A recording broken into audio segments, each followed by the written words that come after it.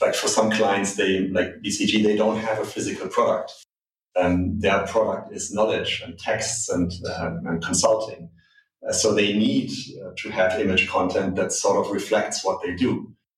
So in that sense, it makes a lot of sense to just go abstract and or use images that are less descriptive. But then on the other hand, if you have a company which has a physical product, we're working with Absolute Vodka for a couple of years now, and we worked with them in the beginning when they rebranded the whole product, and we worked with them how this product could be shown, like how does the pack shot look like. You are listening to One More Question, a podcast by the people of Nice Work. One of the things we often catch ourselves saying is, can we ask you one more question? This podcast is all about sharing the best conversations we have had with significant builders, experts, and communicators. The people we encounter and work with as we go about helping you build brands people care about. Season 4 is based on our exploration of Web3, NFTs, and all things metaverse. We're seeing an explosion of creativity and brands popping up all over this new space. Yet the rules seem to be different, and experimentation is not only expected, but welcome. Follow our conversations with the designers, the builders, and the visionaries shaping Web3 and the metaverse. I'm your host, Ross Drakes. Today on the podcast, I'm talking to Matthias Winckelmann. Matthias is the co-founder and one of the 2 creative directors at Some Form Studio. Currently based in Berlin, he works as a director and designer for clients all over the world. Before launching his new company, Matthias worked as a managing partner and director at the creative ensemble Foam Studio, as the head of 3D, and at the internationally acclaimed design and branding studio Man vs. Machine. Throughout his career, he's had the privilege to work among some of the best in the creative industry in London, Berlin, Shanghai, and Los Angeles. Some Form is a Berlin-based design and branding studio. They specialize in conceptual and creative development of complex 3D design systems. The studio was founded by Helga Kiel and Matthias in 2021. They have the objective of marrying digital art with new technologies, simulated photography with abstract shape languages, and taking a highly systematic approach to design and generative systems. We talk about creating abstract imagery for brand, and how creating new aesthetics is a way of using abstraction for differentiation. And this can define your brand visually so that it's unique and universally applicable in every culture. We delve into AI-assisted design, and finally we discuss how the future is heading towards a place of bias, but it really doesn't have to be. Enjoy. Matthias, thank you so much for joining us on the podcast. It's super great to have you here. Your work is very inspiring, and it's lovely to understand a little bit more about how you think about it. Thank you very much for having me. Looking forward to this conversation. So my first question is a funny one, because this is obviously a podcast about branding. But in our pre-call, you said to me, I don't do branding, which I find quite funny, even though you've labeled yourself as a branding studio. I'd like to understand, like when you say I don't do branding, what does that mean to you? Some Form Studio comes from we originally come from a motion background. And therefore we are very much like in the world of 3D and CGI. But in the last years, more and more what we've been doing is developing image worlds for our clients. So custom tailored visual languages, design systems that very much speak to the brands of our clients. And therefore we do label ourselves as branding studio, because a lot of the work we do is develop these image worlds for our clients so that they have image content that very much reflects who they are and where you can recognize the brand. But in a traditional sense, we don't do traditional branding. We don't develop logos or color palettes or branding guidelines, but we very much see the way how brands use image and image content is very much part of branding. So in that sense, it's a bit of a kind of a funny wordplay. I mean, technically, I do think we're a branding studio, but many people will say we are not a branding studio. So it's also trying to question a little bit, how far does branding go? I don't think it actually stops anywhere. It starts at the logo, but it doesn't stop until even your social media posts are branding in a sense. Even how you present the product that you're making is branding, because there are different ways of showcasing your product and all these kind of things.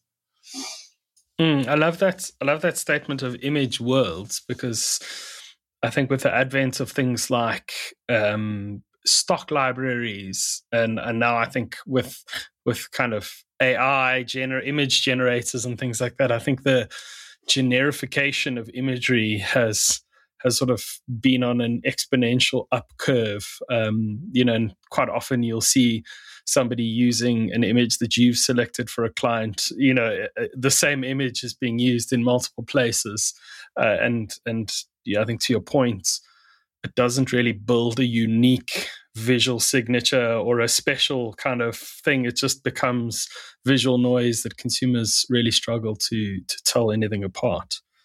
I think, like, to your point, we've worked a few times with clients in the past who had exactly that need of like being very much used to using stock footage for their website or their media and all these kind of things, and wanted to find something that is much more unique to their brand, because exactly of that problem that if you use stock footage, there's a good chance somebody else uses the same image. Or in general, if you just use stock footage, your images just look generic. They don't, like, if I take away that image from your brand, I will not see your brand in that image. That's kind of the issue, I think, potentially, especially if these images are relatively non-descriptive. They're just like, kind of patterns or visual elements that kind of beautify your content a little bit. I think it's also, especially in like nascent industries. So if you are working in AI or machine learning or Web3 or any of these technologies, when you Google the stock, it's so generic. It's like blue lines shooting off into the distance, is kind of the only real visual way of representing this complex and nuanced topic. And then everyone sort of uses it, and that then becomes a very generic visual stamp that doesn't differentiate you at all. It's in general, it's an interesting phenomenon that people are so drawn to very generic representations of specific things. Like outside of the branding, I remember we did this project for IKEA and Space 10, which is a research lab of IKEA in Copenhagen, a few years ago, where they asked us to take a shot at our vision for the car of the future. When cars drive autonomously, how should they look like? Anyway, long story short, the point was that we Googled car of the future, and it's incredible how stereotypical every single image looks like in a specific certain way, with technology, blue line, Minority Report sort of aesthetics. And I find that fascinating how we are so drawn to these categories and narrow things down into these little boxes, that's how it looks like, but it could look so many different other ways. Yes, I mean, fascinating. I saw a still that somebody created of all of the sort of mid-range SUVs on the market. So Toyota, BMW, Volvo, all of them. And what they did is they put grey dots over the mags, because that's quite a definitive style thing. And they all look kind of identical. And if I remember a few years ago, Renault had such a powerful design style with the Megane and the Clio. And it wasn't everyone's sort of flavor, but you really knew, like, you could catch a half glimpse of this car passing you in the street and you'd know exactly which company created it. And it also says something quite clear about the company itself. Totally, yeah. I think it's also probably, there's a lot of different factors coming into it. Economically, there's always a risk if you go away from the standard and try to do something else, because you don't know if the market responds to it, or if you might be that odd brand out, But then at the same time, it also there's a huge potential reward for it, because you are standing out. You are recognizable suddenly because your images or your products look different. Yeah, I find this interesting. You talk about this. There's companies that come to you, people like Microsoft, and they give you these quite open briefs, as in, like, find us a new aesthetic, like find us something visual that we can own. Like, how do you even go about starting how do you even begin a process like this? Can you talk us through about how you start from such a vague brief and get into stuff that ends up actually being fairly specific and and when you see it all come together, it kind of makes sense. But I believe there's a huge amount of process and work that goes in underneath that. Oh yeah, definitely. It's a process that we've been building over years and years of experience. I think it's something we try to do on almost every project, and I'm still learning on how to improve this process. And there is by now, because we've done that so many times, I have a huge trust in that process because I know it works.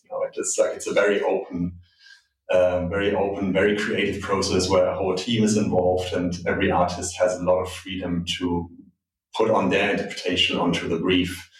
And I think that enables us to start with a very open brief that is not so defined, but really just go away and like use the creativity of the team and everybody involved to shape something slowly into something that becomes more defined within this process.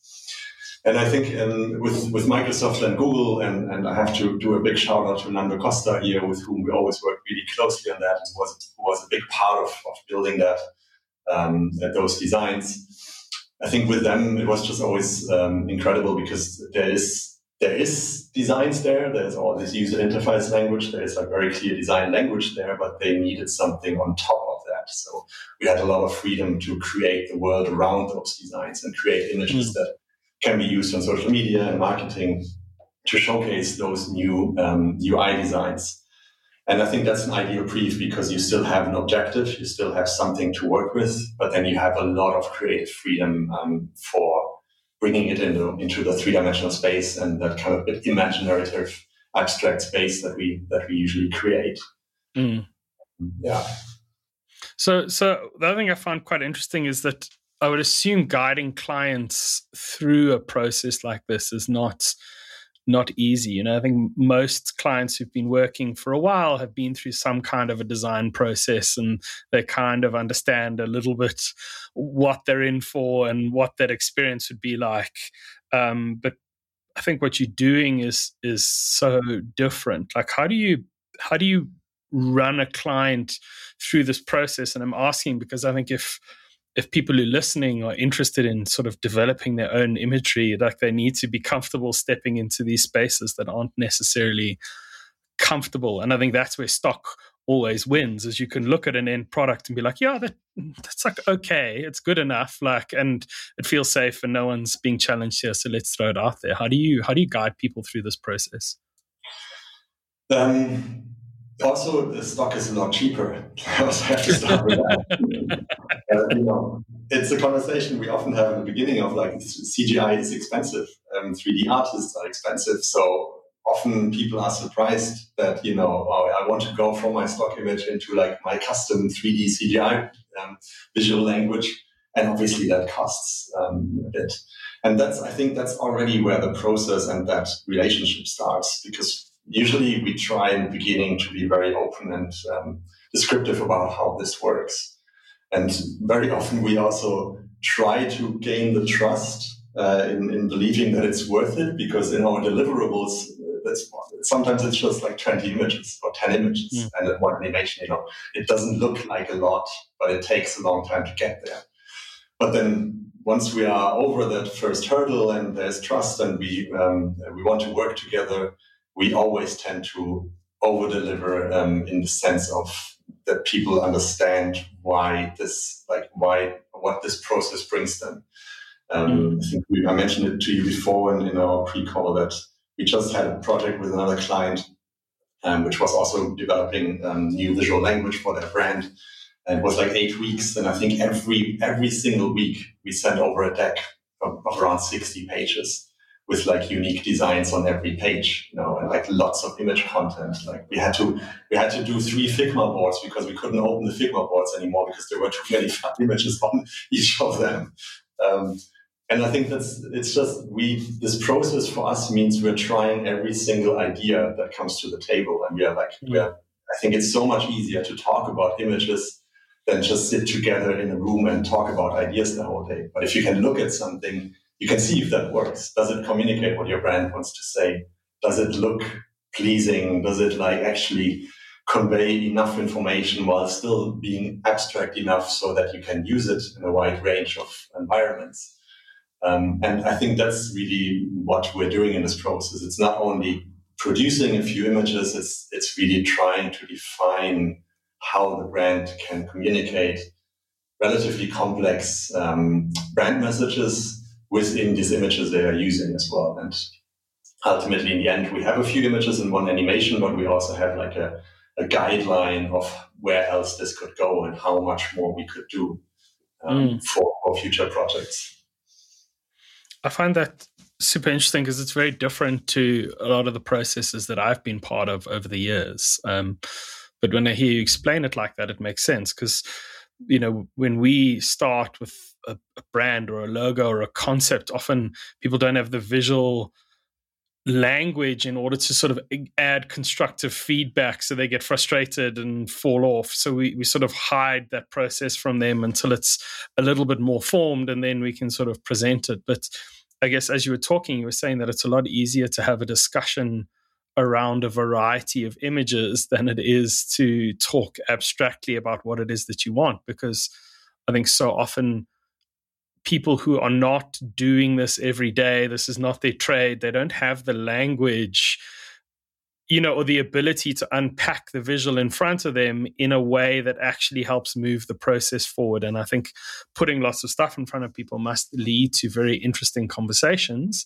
And I would assume that you've gotten quite good at taking those conversations back into the studio to sort of run the next week's worth of iterations. Yeah, I think it's also important to always keep in mind that, you know, the clients, they also want to have the best result. You know, they want to make sure that they get what they were looking for, and that's why they're paying money for it as well. And I think for us, it's super important that our clients are also happy with what they get in the end. And therefore, in this process, it has, to me, it has proven that sharing all those work in progress with them and sharing all that content and even just ideas or sketches really helps to get everybody involved and understand, you know, why do we get to where we are at the end of this process. And quite often, I think it's always very difficult if you go away for 3 weeks, 4 weeks, work on something, and then present to the client and say, like, hey, this is it, we arrived. Like, no, it's not. It's no person with a little bit of responsibility in their company would just say, like, yeah, that's fine, yeah, I accept it. I think it's very difficult, and not necessarily because the work is bad, but because they were not involved in making it. And I think that's why it's so important for us at least, and what we do, to be very open on how do we get to those results that we have in the end. I guess it's also interesting because you're doing something that's so unfamiliar, but weirdly at the same time, it's unfamiliar, but it's not, because we are such visual creatures. So we know what we like. We just often don't necessarily know why. You know, we haven't like unpacked the sort of feeling behind it. You can see a piece of clothing on somebody else and be like, oh, I like that. But not necessarily unpack what it is about that thing that you kind of like. So I guess for me, there's an interesting lesson in here that if you're doing anything that's not been done 1,000 times and hasn't been refined to a kind of clear process, that the early collaboration becomes even more important, because you not only need to involve the client, which is something that I always encourage people to do, but you also need to educate them in the process by taking them through all the steps so they can actually start to understand a little bit about how you think about the work that you do and the stuff that you see. Yeah, I think it's also it's already the word, you know, we are developing a visual language. It's a language, and you need to learn how to speak that language. Like, you need to understand what those visual words mean in a way.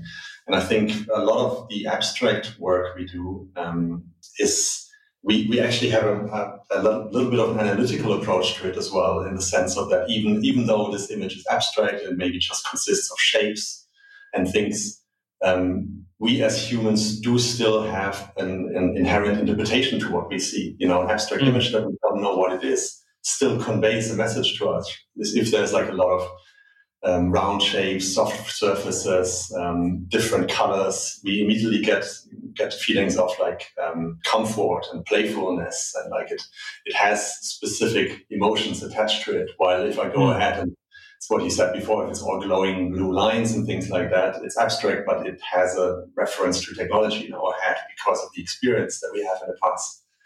Or like sharp edges are always dangerous, regardless if they're on a knife or an abstract object. It's just, that's how we interpret visual languages.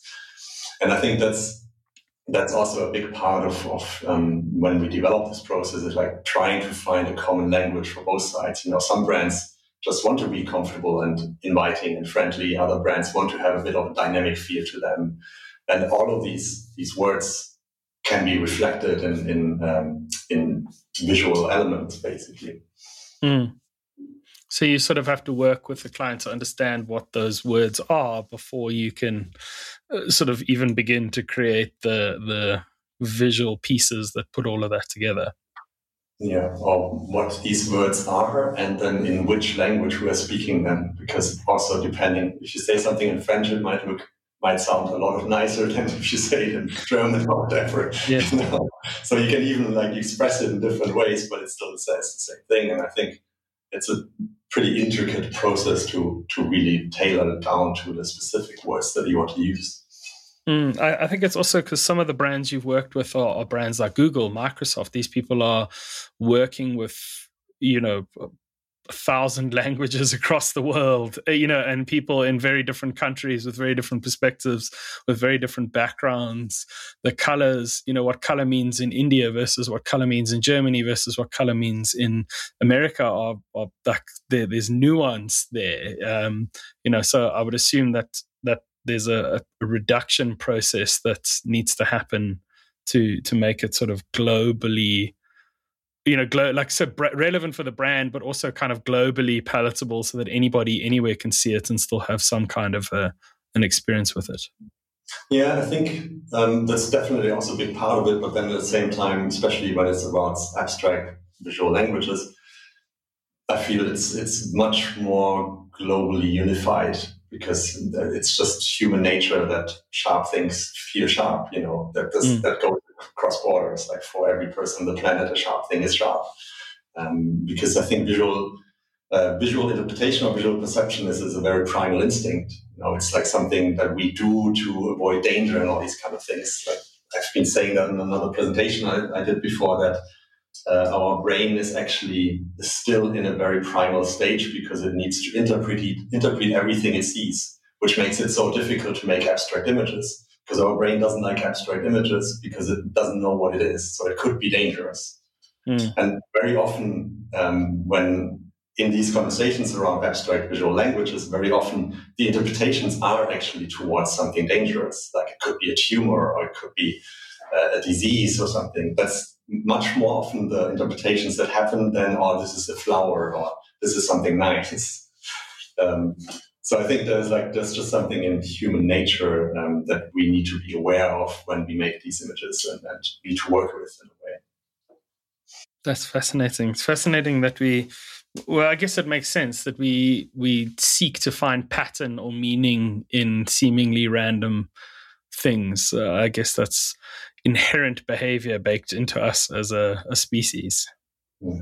And then even on the, I think on the client side, it's also important for them to have an interpretation of these images. Just also very often, we work with creative teams inside companies, and they also need to be able to present to stakeholders or other parts of the company and have an argument of like, why did we use these shapes? I'm just thinking of, we worked quite long with BCG on developing a 3D visual language for them. And we used a lot of many different abstract objects, and there was a whole library. And while these images are now just collection of abstract objects, each single one of these objects stands for a key element within the company. So there's like an object for healthcare, there's an object for transport or finance, there's one for transformation, and so on. So like that was also an important part of the process to have a reasoning for why are these objects there. They're not just random; they have a meaning to them, even though you don't necessarily see the meaning in the image in the end. But I guess it's, I'm going to assume the thinking is that when you start combining that visual with all the communication elements that get paired with it down the line, people will start to associate that with, you sort of fill the abstractness with meaning over time by adding in other points of reference, as in copy or audio or visual, or like story or narrative, or it's in a brochure or on the cover of a book, or it happens to be in a doctor's office. You start to sort of understand that that means a certain thing over time. Yeah, I guess it's also we're always part of understanding the world in a way, right? Like over time, we will always have references to certain things, and the more we push for the car of the future to look a specific way, it will become that thing potentially. Yes. So I think there's also a bit of responsibility for all of us as creatives or designers to kind of shape it in a way that we want the future to be like, or that we want our present to be like. For example, it's also with the whole AI thing. I think what to me is one of the most weird but also kind of terrifying parts is what's the bias, what's the common visual language, what does the AI do if you don't give it input anymore? For example, in Midjourney, there's this weird thing I explored last week, that if you just give it letters or like random symbols, it 50% of all the images creates, or even 70% were like females in their early 20s with some sci-fi backgrounds, which is super weird, but yes. I think it has to do with probably the bias of the data set, because it scrapes the internet, and then probably, I don't really know, but that's the majority of the big part of the images maybe are these kind of things. So like somehow it starts to become that. And I find the society in general always has this tendency to choose very specific biases or stereotypical representations of things. And I feel us as creative, we also need to always put an effort in widening that horizon, like not just repeat the already given standard, but try to broaden the horizon of what things could be. Yes. I also find it fascinating when you sort of, sci-fi is an interesting one, because people like Geiger and, certain movies, Star Wars, these things, like, they'll influence. So Geiger influenced the team of Alien, and they built that thing, and now that's just become the sort of the visual narrative of one thing of what alien life could be like, and we've sort of locked that in and reinforced it with tons of fan art and movies and fringe pieces of content. And I think you keep talking about the car of the future. There's people like the Jetsons on the cartoony side, but things like Blade Runner sort of defined a generation of people, creatives, of what their perception of the future could be like, and then they sort of deepen that by adding more layers of their own interpretation on top of it. But like you say, there is potential that the future could look completely like, why are all the weapons in the future these metal things with a glowing colored edge? Like, it doesn't make sense, but that's just what somebody made a random choice forever ago, and then we liked it and sort of reinforced it and built it up as a thing. So I would assume, coming back to Midjourney, if you were to give it a prompt, show me a weapon of the future, the chance of that visual coming up is quite high. Yeah, definitely. I think that's definitely quite high, and especially if it is so easy to get that specific image and that specific representation, it's going to be very difficult to get away from that again, because creating anything else will require much more effort than just asking Midjourney to do that thing. Like, yes. For example, it's interesting. Blade Runner, has this very specific aesthetic that also defined a lot of things. I'm still always intrigued by the film Her by Spike Jonze, because it's a vision of the future which is so different from a lot of the others. And obviously, it also had references, but it's partially shot in Shanghai and Pudong, which already looks a bit like the future, and there's a really smart collage of different styles and a lot of almost like 70s clothing aesthetic and color palettes that are much more contemporary to our design world. And I think it's so important that there are things like that, and it's so great to see actually creative output that is trying to define certain things in a different light. Mm. Yeah, I mean, I find it interesting the thinking around the responsibility of kind of creatives and brands as to what imagery are we putting out there, because it sort of defines the future. I just want to sort of anchor this. You were saying that you work in two very different places. So you say you work in the kind of abstract visual, and you've talked about kind of BCG as an example of that, but you also do brand imagery for companies like Ledger. Can you talk about how you think about these different worlds, either an abstract world or a brand world, as a sort of design system or a visual system for a client? It's basically that's mainly the two different visual styles that we do as a studio. One is more like an abstract visual language, and the other one is more like simulated product photography. That's how we call it, because ultimately it's product photography, but we're simulating it in CGI.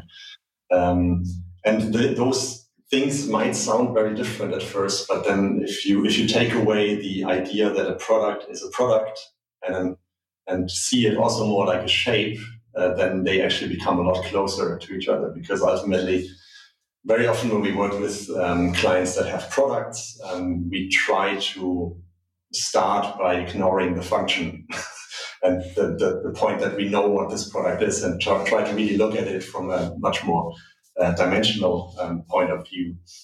And in the case of Ledger, that had like the product is a very, very simple kind of shape. It's clearly a technological product, but we really wanted to try to create abstract images where you still can recognize the product, but you also create like this visual language that is kind of a bit unique to the brand potentially. And we work a lot with New Tendency as well, who is an amazing furniture design, interior design studio here in Berlin.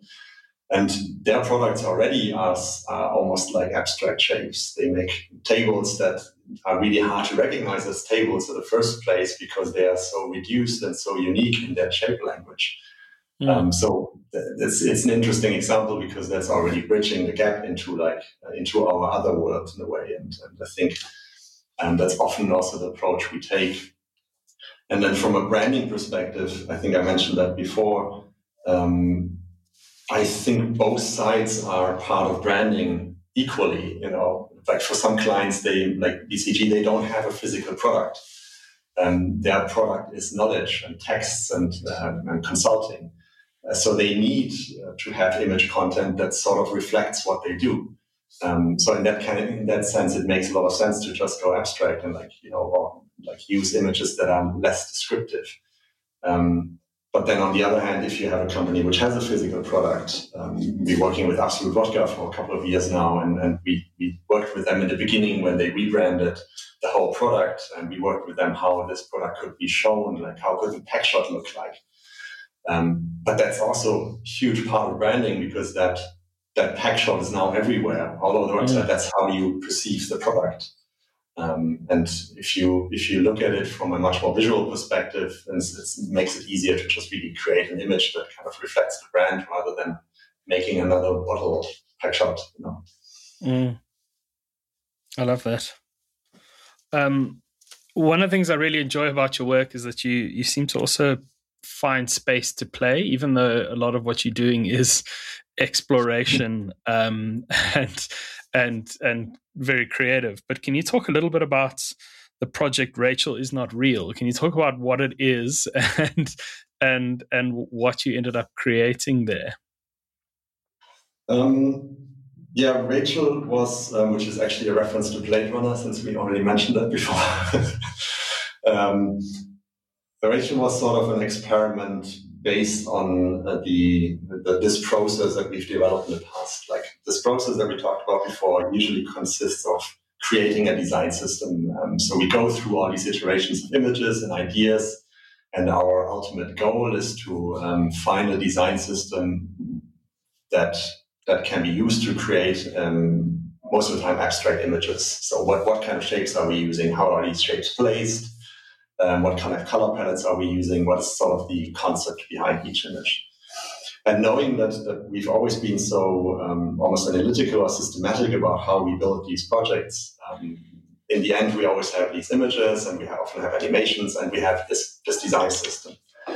And with Rachel, the approach was to take this design system and see if we can or if we can build a software that knows how to use those design rules that we've established. And basically replicate what normally a human designer would do then. Like a human designer would take these shapes and place them in these places and kind of adhere to the design guideline that we established beforehand. And instead, we used Unreal Engine which as a game engine has a lot of capabilities of actual programming and kind of pretty advanced algorithms that you can put in there. And we use that to automate those design decisions. So to build systems that can replicate those design systems that we established before. And originally, the idea was to it was before Midjourney and all these AI things, and the idea was to create a fully automated Instagram influencer that creates 3D imagery. And the software ultimately was able to create, or is still able to create, these images in this very specific visual language. And originally there was a Python script set up that looked at a folder, and once a day the software popped up, created one of these images, dropped it in the folder. The Python script saw that and uploaded it to Instagram, and also automatically generated taglines and descriptions and these kind of things to make it look like it's actually a person. And that worked quite well, because after, like in the beginning, we just started it and didn't say anything about it. And after like 2 or 3 months, there were some studios who wanted to hire Rachel, and there were some people I actually personally knew, so it became a bit awkward. So I had to start after 3 months, we kind of decided to make it public and say, this is a bot. They are all automatically generated. It was kind of a test of this idea of automating design systems. By now, with AI, this is not so impressive anymore. It's a few years old. And the approach is very, very different. So it's a very different idea of how to generate a certain amount of images. But I guess there's two things I love about it. One is that it proves the hypothesis that a set of guidelines can create a visual language that people can identify and then want, so they saw it and they're like, oh, this is cool. I would like, or whatever. I want to buy this for me, a print, or I want you to do something for my brand or my company, which is kind of fascinating in and of itself. But the other thing that I find interesting is that by experimenting, you created a tool that replicates the end part of your process. So you don't have to physically, it's not like in the morning, one of your 3D artists comes in and, spends an hour or two generating an image, saving it out, rendering it, sucking it in a folder, which is infinitely doable. They could totally do that. But you sort of built a tool that created that automatically. And what I really enjoyed in the BCG thing is that you actually created a visual generator that allows them to generate their own tool, which I think will lessen the potential of entropy over time, that the system isn't going to slowly degrade the further away you guys get from the origin of it, because people have a tool that can generate it as if you sort of did too. Yeah, I think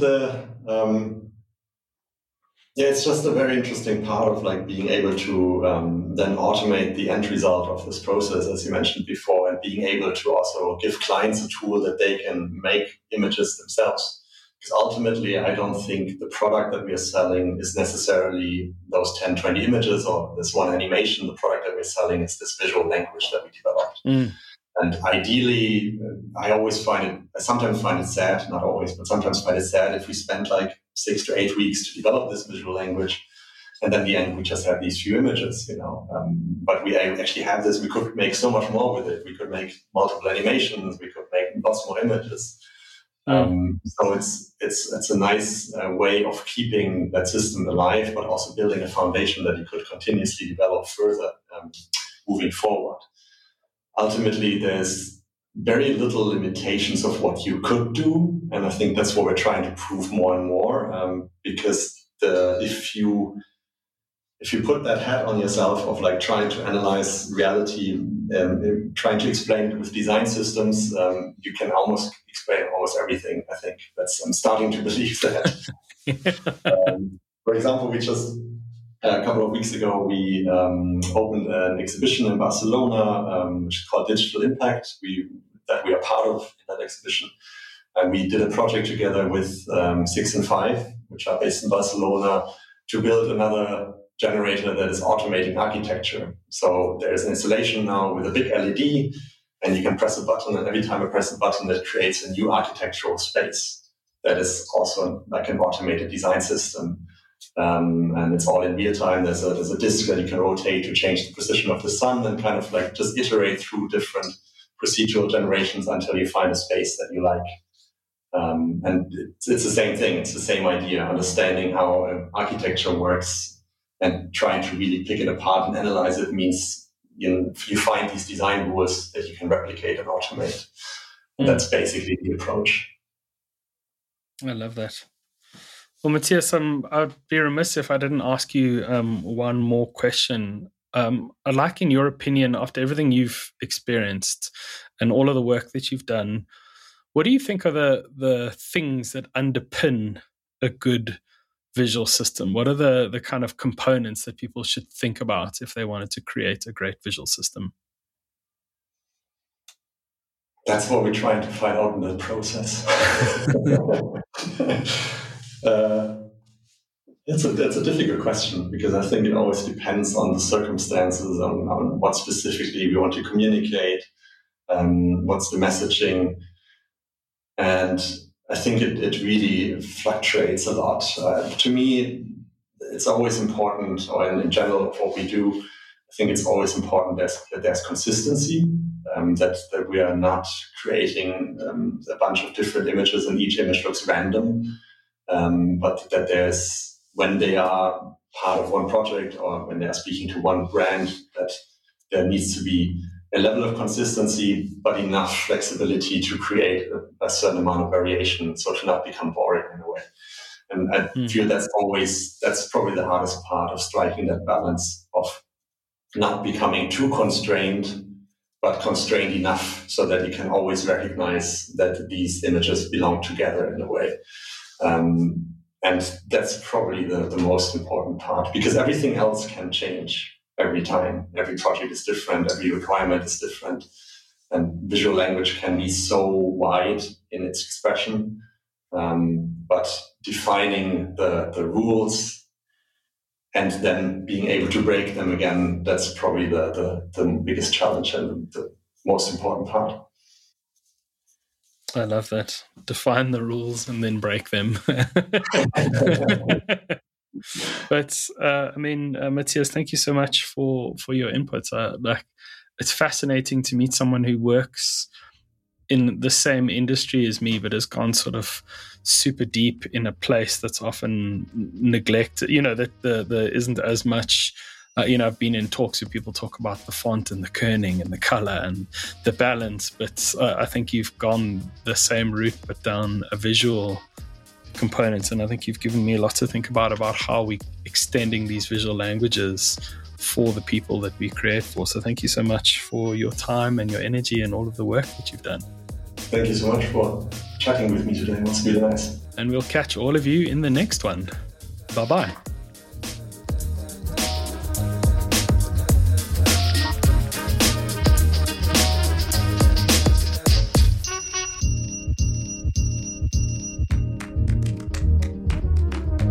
Thank you for listening. We believe sharing knowledge is an obligation. So if you know someone who's building a brand or needs some inspiration for their brand, please share this with them. This is our 4th season, and we'd be grateful if you'd hit that subscribe button so you're the first to know when a new episode is released. Even better, leave a review and tell the world how much you enjoyed listening. One More Question is brought to you by the people of Nice Work. We're on a mission to build purposeful Web3 brands that people care about. We're based in South Africa and serve the leaders of brave companies around the world. If you'd like to know more, work with us, or make a suggestion, please reach out at www.nicework.co.za. Bye-bye.